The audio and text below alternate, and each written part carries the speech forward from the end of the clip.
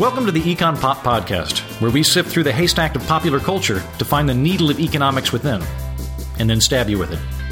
I'm your host, Andrew Heaton. Our website is econstories.tv, where you can subscribe, comment on this podcast, or find links and other content related to today's conversation. In this inaugural edition of the Econ Pop Podcast, we'll be discussing one of the most critically acclaimed films of 2013, Dallas Buyers Club. Joining me today are Steve Horwitz, the Charles A. Dana Professor and Chair of the Department of Economics at St. Lawrence University, and Paul Cantor, the Clifton Waller Barrett Professor of English at the University of Virginia. And I'm Andrew Heaton, a baritone. All right, well, gentlemen, thank you very much for being here. Paul Cantor, hello. Hello. And Steve Horwitz, hello to you as well. Hello. And today we're going to be discussing Dallas Buyers Club.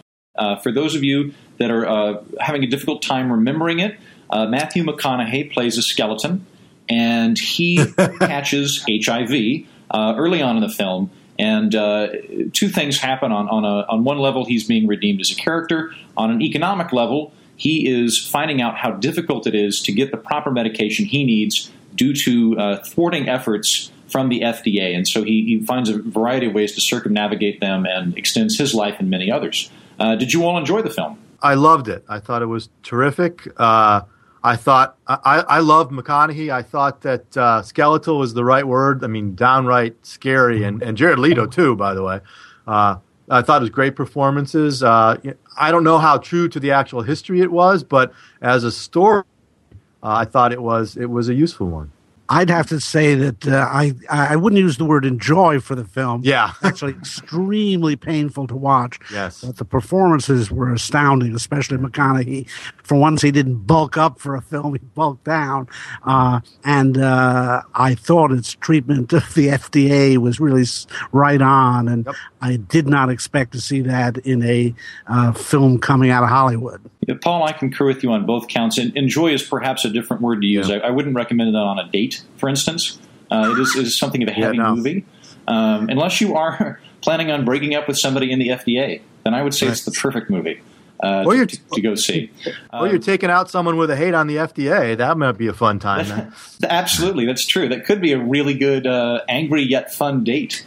And so there are a lot of themes that emerge in it. I mean, we're kind of investigating it from the economics end, and I mean, the FDA is certainly the big player in the room. But early on, the FDA isn't initially the driving force. The driving force is Matthew McConaughey trying to stay alive through medication. He starts going to Mexico, and it creates entrepreneurship. There's a need for these products, and he is able to meet them. And so from an economics perspective, how do you guys find this film enlightening to people watching it? Well, one quick thing I note is that, those early scenes where he goes across the border to Mexico and then, brings the medication across, it's almost a textbook example of entrepreneurship in the sense of, as you say, there's a clear need over here.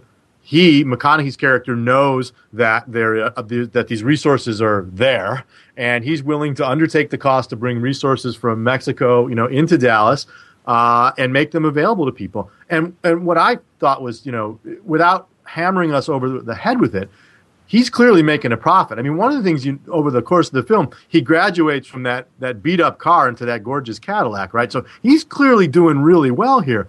But it's never the film's producers and writers never make a big deal out of it.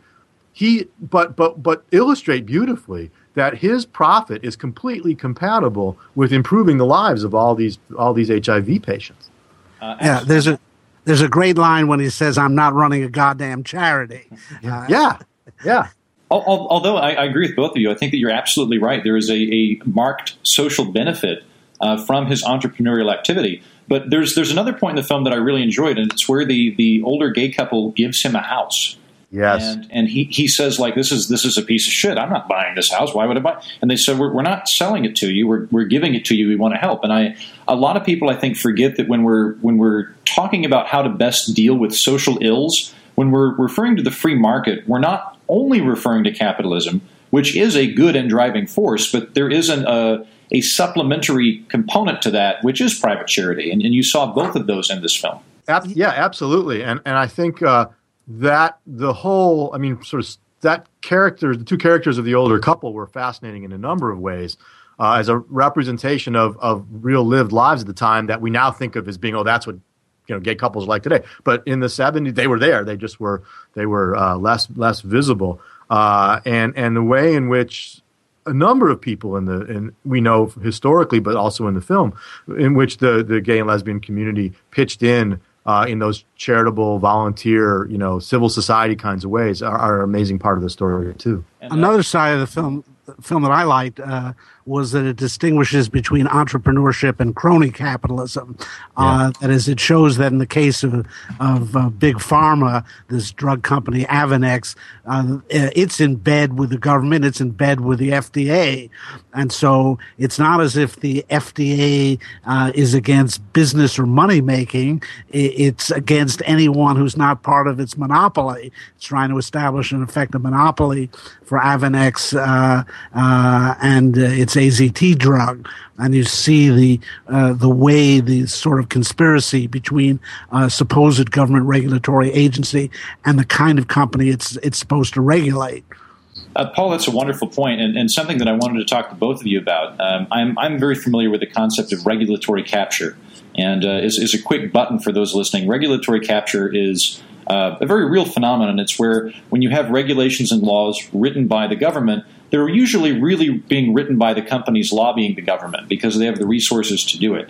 And I'm curious, with the FDA, which is an agency I'm less familiar with, do they have? Are you aware of fast tracking for big pharmaceutical companies? Do they have incentives built in to the programs in order to incentivize better testing, better results for profitable drugs? Well, I do think one of the things they have, and that we as Paul said, we see in the film, is that the regulators have relationships with the small group of firms they regulate on a regular basis, right?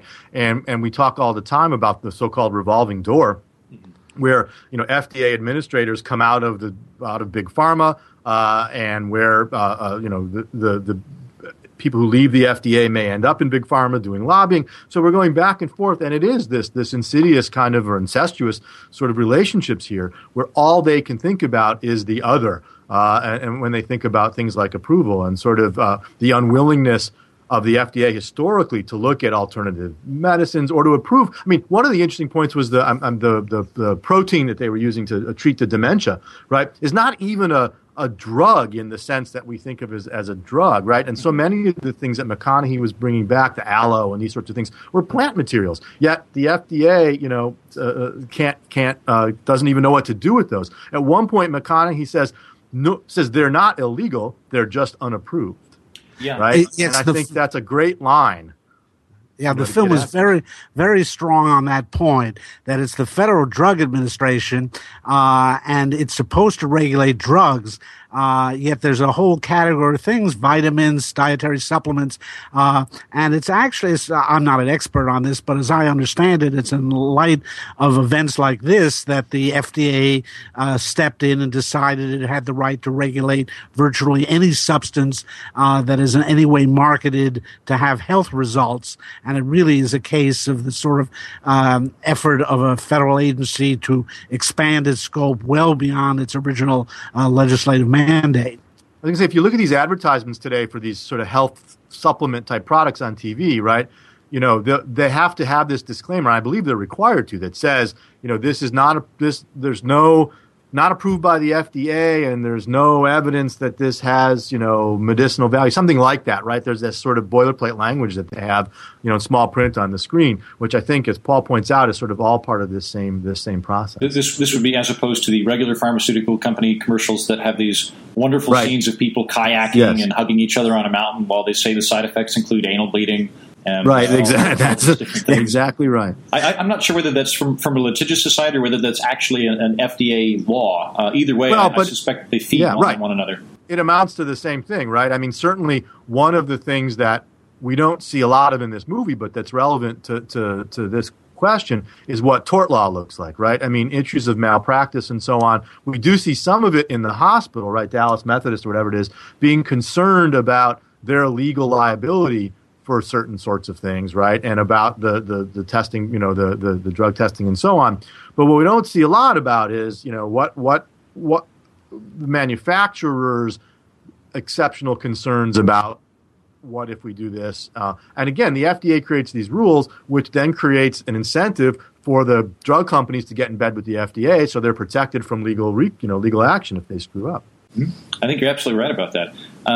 One of the points that you bring up that I even if we take away the crony capitalism element, and I don't think that we should forget that, but if we remove that and we assume that all of the people working for the FDA are let's say in no way corrupt, they're still public servants and they're still bureaucrats, and there's a big difference between being a bureaucrat and being a private entrepreneur. And in this instance, the very big difference that's important to people who are in precarious physical situations is if I'm the guy that puts the final stamp on approving a drug, and that drug turns out to be able to kill people, I'm going to get fired and maybe go to jail. Conversely, if there's a drug which is of tremendous benefit but could potentially harm people and I don't approve it, no one will ever hear of that. Yep. And exactly. So I can remain safe in my obscurity. So I have an incentive to be less proactive with the amount of drugs that are released. Yes. I'm old enough to remember the thalidomide story. Much of the reputation of the FDA rests on the fact that it did not authorize the birth-encouraging drug thalidomide. It led to all sorts of horrible disfigurations in births in Europe, and the FDA took a huge amount of credit that it had blocked this drug. It has never been blamed for drugs it didn't authorize, which could have gone on to save lives, and that are available as near as Canada or Mexico, as the film suggests. Yeah, and this is this problem of errors of omission and commission we see in all. That's a problem that plagues government agencies in general. You can make the same arguments about responses to natural disasters, right? If government comes in and makes matters, does things that have a risk that might make matters worse, that's a real problem. But if they lay back and say, well, we didn't have the resources to help solve this problem, they won't get blamed for not doing things. They'll get blamed for doing things. One of my other favorite lines, by the way, relevant to this, is McConaughey at one point early on says, screw the FDA, I'm going to be DOA. Yeah. Right? Which is a nice little bit of poetry there, but it's exactly that, which is why, the bureaucratic incentives aside, what the bureaucrats can't think in terms of is what are the incentives facing the patients, right? Yeah. And what's the risk to them of trying something with a death sentence, right, that might harm them? How much worse can the harm be? And who gets, another line, McConaughey says, I say what goes in my body, not you, right? And that, that who faces what incentives about making which decision are an important underlying part of the story here. Yeah, the film was very strong on this point because early on the McConaughey character is told he's got 30 days to live. Mm-hmm. And he in fact lives 7 years. And there's that scene towards the end when he's trying to get a restraining order on the FDA, and a judge in San Francisco rules in favor of the FDA, but says this law is irrational. I have to stick by the law, but the law is irrational. And you're basically saying to someone who you've told him you got 30 days to live, and then don't take this drug, it might harm you. Right. Yes, and that's like when you sometimes see these press releases from the FDA that are kind of propaganda, and it'll say, after 7 years of testing, we have concluded that this drug will save over 5,000 lives a year. And you look at that and go, okay, does that mean that the previous 7 years that you allowed those 5,000 people a year to die by not having access to the medication? Wouldn't that be the direct logical conclusion? Yeah, I mean that's that opportunity cost, as we say in economics, right? That's the whole issue here. And when you look at these errors of omission and commission, you have to ask the question: what's the alternative as compared to what? Well, I think we've done a wonderful job so far of really drumming the FDA, which I'm very pleased by. I think we've probably convinced a bunch of FDA Food and Drug administrators to quit their jobs and become tech entrepreneurs in Silicon Valley, benefiting everybody. So that's fantastic. A couple of things that I want to give them sort of a counterpoint is let me play devil's advocate with you for a moment. So let's say that I am a nefarious pseudo-pharmacist, and I'm going to grind up, deer hooves or something and claim that it's a miracle cure for people that have AIDS or cancer or something like that. and I'm going to sell it at an exorbitant price, there are very desperate people out there. So this would be one of the arguments in favor of FDA regulation, that it would protect people from not necessarily unproven medication, but medication which is really just snake oil. How would you respond to that? I'll just throw a couple things out. I think there's an important difference between snake oil, as you say, and harmful stuff, right? So merely selling snake oil, we can talk about in terms of perhaps fraud. Depends on the exact promises that a person makes. You don't need an FDA to prosecute fraud if they're making promises for this product that simply can be proven to be not true, okay? So that's one point. If it's generally, if it's poison disguised as medicine, then you got a whole different, you got a criminal question here. But the issue is, we too often, when we think of regulatory bodies, we point to the cases where they can theoretically be helpful.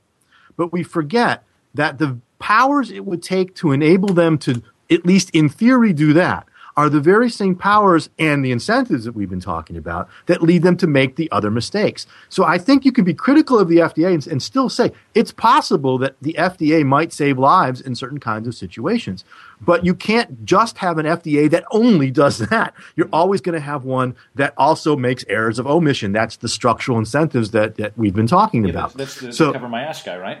Well, right, exactly. Right. So you can't, you have to have double entry political bookkeeping here. You can't just look at the good things it can conceivably do as if those are completely separable from the powers it would have that would also lead to the bad things. The problem is that it's not so easy to distinguish snake oil from real medicine. And in the history of medicine, they've often switched places. Things that were thought to be good turned out to be bad and vice versa. And that was certainly true at this early stage of the AIDS epidemic. And the film makes that clear. One very strong point in the film is that it shows what a knowledgeable customer the McConaughey character is.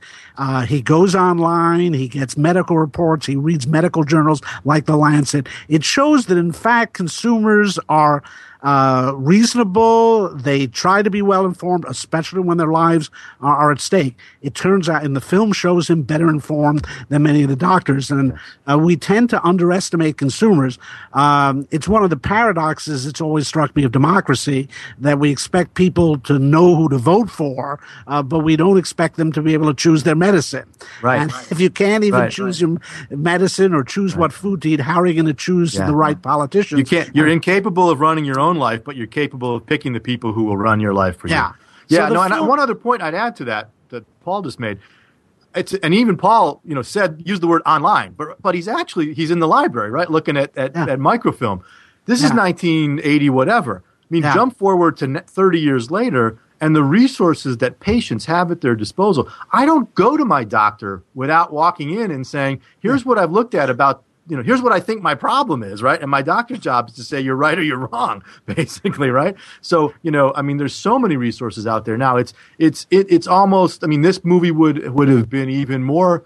It's part of the power of the point that Paul just made is to recognize that McConaughey could still do this with the limited resources at his disposal in 1985 or whatever. Mm-hmm. And I want to go back to an earlier point. Paul, you make a wonderful point that the FDA is not necessarily God in terms of understanding the efficacy of drugs, and in fact can mess it up. While it's not the FDA, there are wonderful advertisements, / horrifying advertisements from the 1950s of the Surgeon General endorsing cigarettes. Oh, yes. You have some very, very intelligent-looking guy in a white lab coat smoking a Slim going, your T-zone is very important. You need to relax the space between your eyes and your mouth. And so cigarettes are the best way to do it. The idea that it's always going to be this foolproof situation is not true.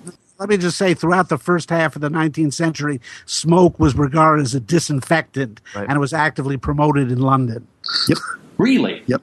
Yes. Wow. Yeah. No, I think the history of medicine is littered with things we now know are really bad ideas that people thought were just fine. Lobotomies. Yeah. There's electroshock therapy. There's all sorts of things, and Steve, you brought up a good point a moment ago. There were examples in the film of people that were very, very proactive in seeking out their own medical treatment.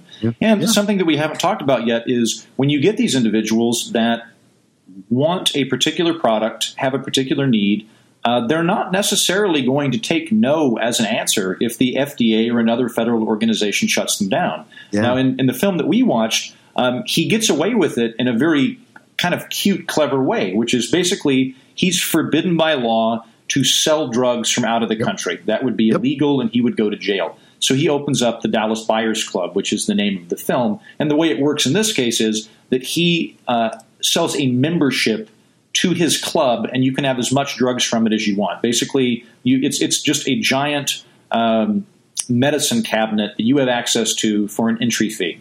But he was able to circumnavigate that. And that would be the benign form. But there's also a lot of situations where there may not be a benign form. You could have a black market developing for other drugs and things like that. And when you have black markets, a lot of the time you get crime. I guess in this instance, we probably call it a gray market, the Buyers Club. I don't know. What are your thoughts? First, I thought that was another brilliant portrayal of entrepreneurship, right? Yeah. Recognizing, how do I get around the law? Well, it's a very clever way to get around the law by going through the membership club, and it's clear that was, it was a good business model too, as it turned out. Though we don't know what would have been a better one in the absence of those regulations. And certainly, he's, the Buyers Club was already a gray market, right? For just the reasons you say. And all of those people who were participating in it were taking risks, were operating sort of in the shadow of the law. There's plenty of scenes in the film where he's got to call his lawyer because the FDA is harassing him. And he's got to be able to make sure, that his customers are protected. I mean, so this is one way of thinking about this is what these regulations do. Even if they don't prohibit the activity, they raise the cost of doing it. He has to find a way to, the resources are diverted into finding a clever way around the law. Mm-hmm. Then he has to expend all these resources trying to protect himself in an area which the law is uncertain. And the one thing businesses hate most is that kind of uncertainty. But I think it was, again, the film did a beautiful job in illustrating how entrepreneurs can react to that and still, produce what consumers want.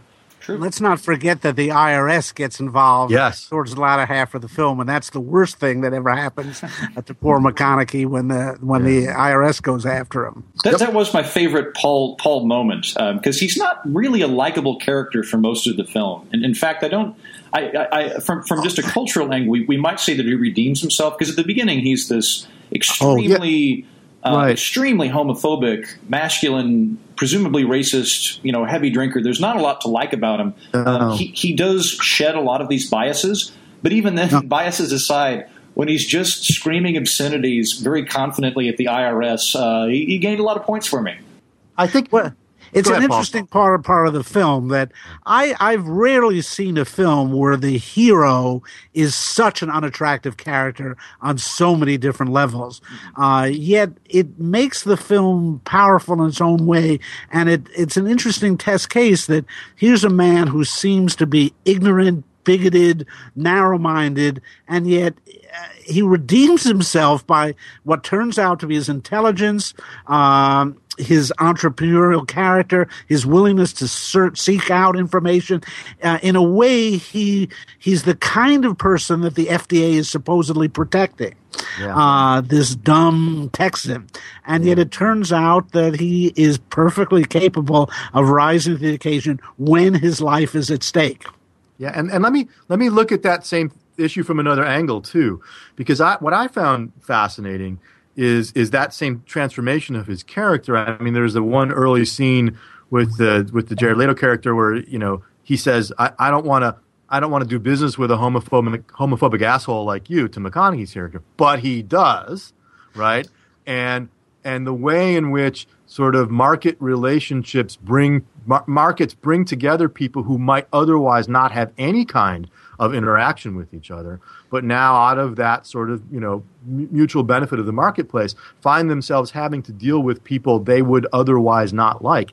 And what's great about this is that McConaughey's character learns and loves in the end. I mean, his reaction, will not spoil things, but his reaction to later events in the film, for those who haven't seen it, are clear that he really does care. These are now his friends. I mean, certainly the Jared Leto character are now his friends, and that he has come to respect them. And there's one point where he defends, there's a scene in the supermarket, right, where he goes after his old friend for going after Jared Leto, and that's behavior that there's simply no way he would have engaged in earlier in the film. And to some degree, it's the way in which the market and that mutual benefit has brought those people together that has enabled them to come to respect and understand and, in the end, love. Absolutely. Yeah, that's a very good point. Yeah, the way the market overcomes prejudices. I'd also say that supermarket scene is quite important because the McConaughey character starts looking at ordinary products that are FDA approved, and they are meats that have all sorts of artificial chemicals in them. And he starts searching out organic food, and it again shows you that the FDA often approves things that may be of dubious value, while again trying to prevent things that could be of real value. These are all wonderful points, and I like that we were ending on.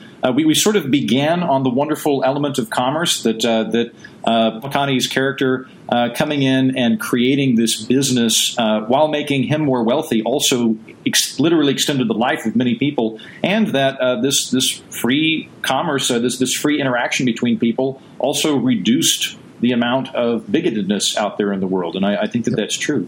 Well, we're going to wrap up in a moment. I'd like to know from both of you what your favorite moment was in the film. That's there's so many. I mean, screw the FDA, I'm going to be DOA was just a great little piece of writing there. My favorite line too. But I'll mention one that we haven't talked about just because I want to make sure that we mention it.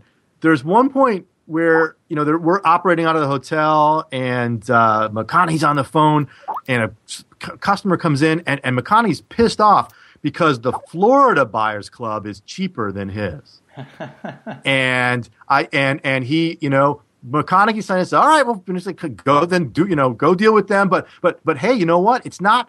There's not even a monopoly here, right? I mean, there's real market competition. These buyer clubs are now competing with the other buyers clubs, and again, what. It's not a moment, and Paul said this too. What was marvelous about this movie is this is how it seems to me. If you want to make art with a message, okay, you just make really good art where the message is not hitting you over the head. And the message in this movie is beautifully underplayed and there to be kind of taken by osmosis for those who are watching and listening carefully. And I think that's what makes it, in fact, so powerful and probably so impactful.